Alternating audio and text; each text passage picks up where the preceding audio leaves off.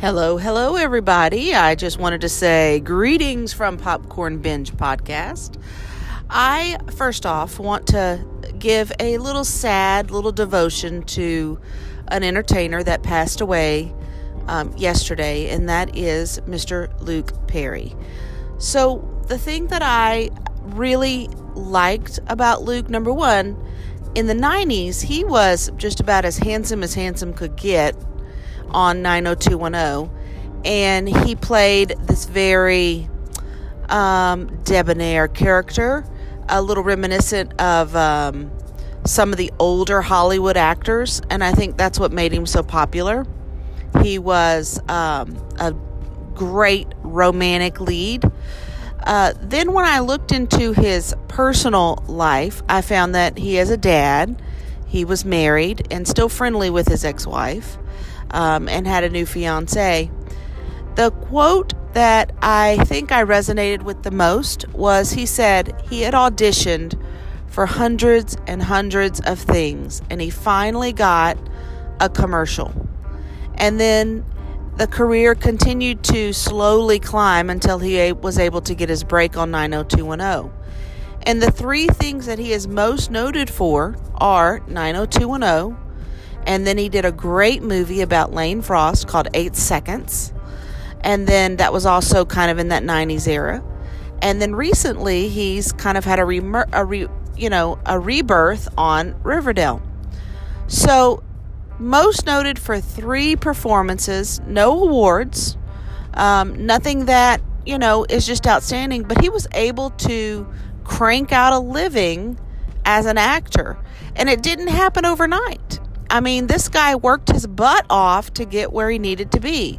And so I think seeing Luke Perry pass away in his 50s, I mean, he had a stroke. I mean, it wasn't like he was suffering for a long time with a terminal disease.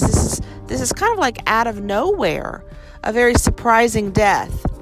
And a lot of the ladies my age, in our 40s, he was something that we can resonate with from our early 20s. And for some people in their teens, and that, there was something about Dylan McKay on 90210 that we all want. He was just the essential guy that everybody had a crush on in high school. And it wasn't necessarily that character, but who that character portrayed. That guy at everybody's high school was everybody's crush. That guy is the one that you would screw over your best friend for, like what happened in 90210, to be with. And so I found it very funny that he was quoted as also saying he would not want his daughter to date Dylan McKay, that he wanted something better for his daughter. So farewell, friend. Thank you for entertaining us, and just praying for his family and healing, and it's going to be a long road for him, but your memories will be with us forever, so thank you. And for the cast of Riverdale, they're going to be having this heavy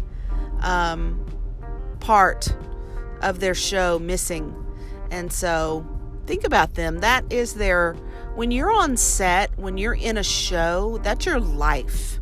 And those people become your family. And it's not just the people you see on screen, mind you. We're talking about the cameramen, the lighting men, the costumer, the set designers, the writers, the producers, the assistant producers, the runners, every sound guys, everybody on those shows, that is one team producing a product. And so the ones that get to be seen on screen, they get all the glory and the glamour, and that's the ones we tune into and talk about. But the behind the scenes guys and women, if they were not there, those shows would not happen, and we would not see the quality of entertainment that we do. So think about that, and always think about a show as a family unit, and a movie, a family unit. Anytime that they wrap up production on these movies, and a little bit of them has to say goodbye to a piece of their family.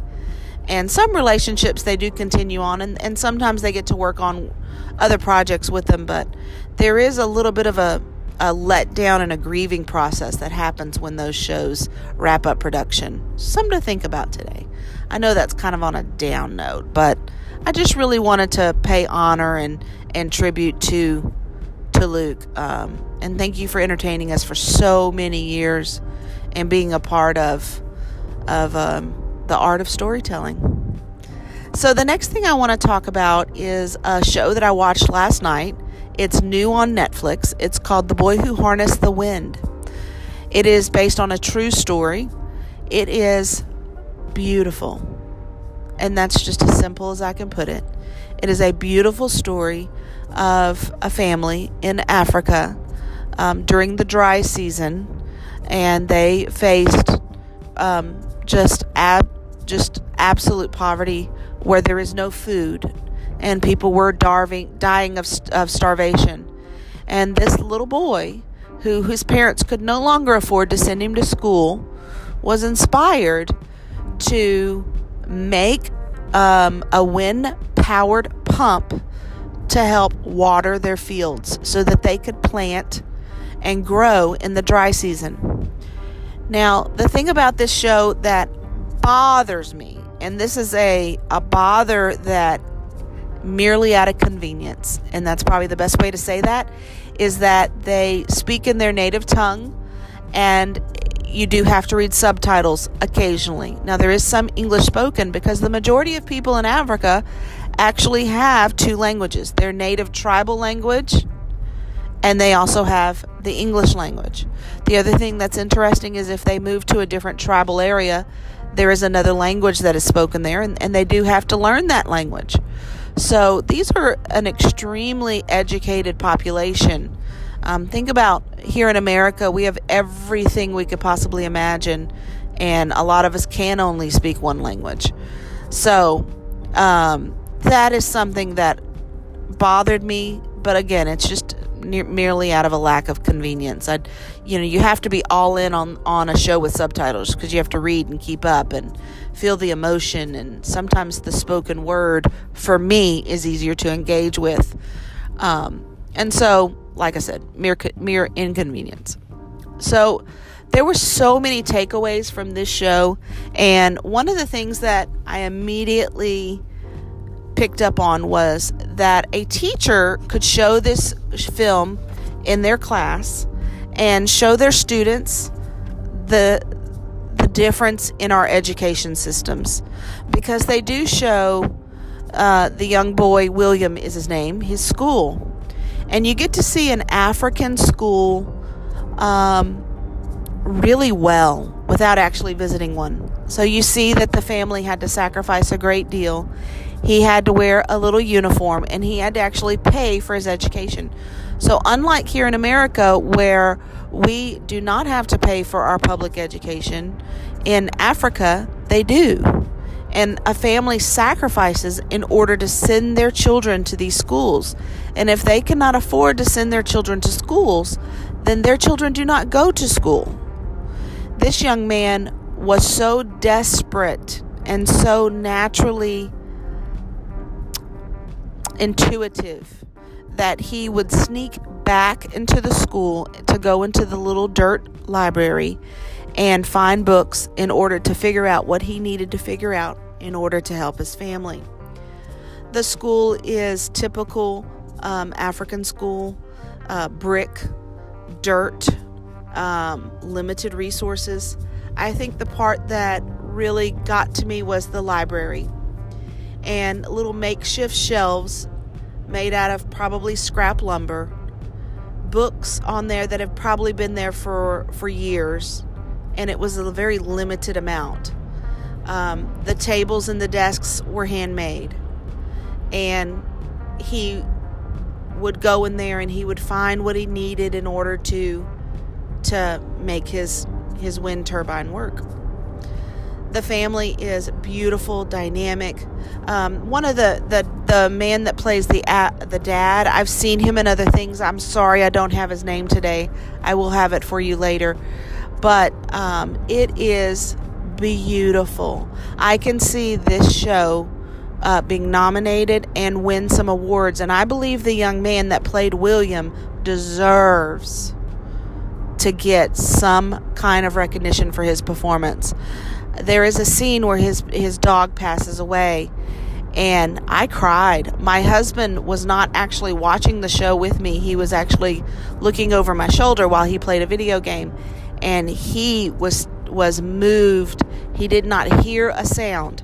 He only saw the images of this boy grieving his dog dying, and he was like, whoa. That tells you how powerful this movie is. And I think that we all need to see it. And it's hard to watch. It's not a comedy.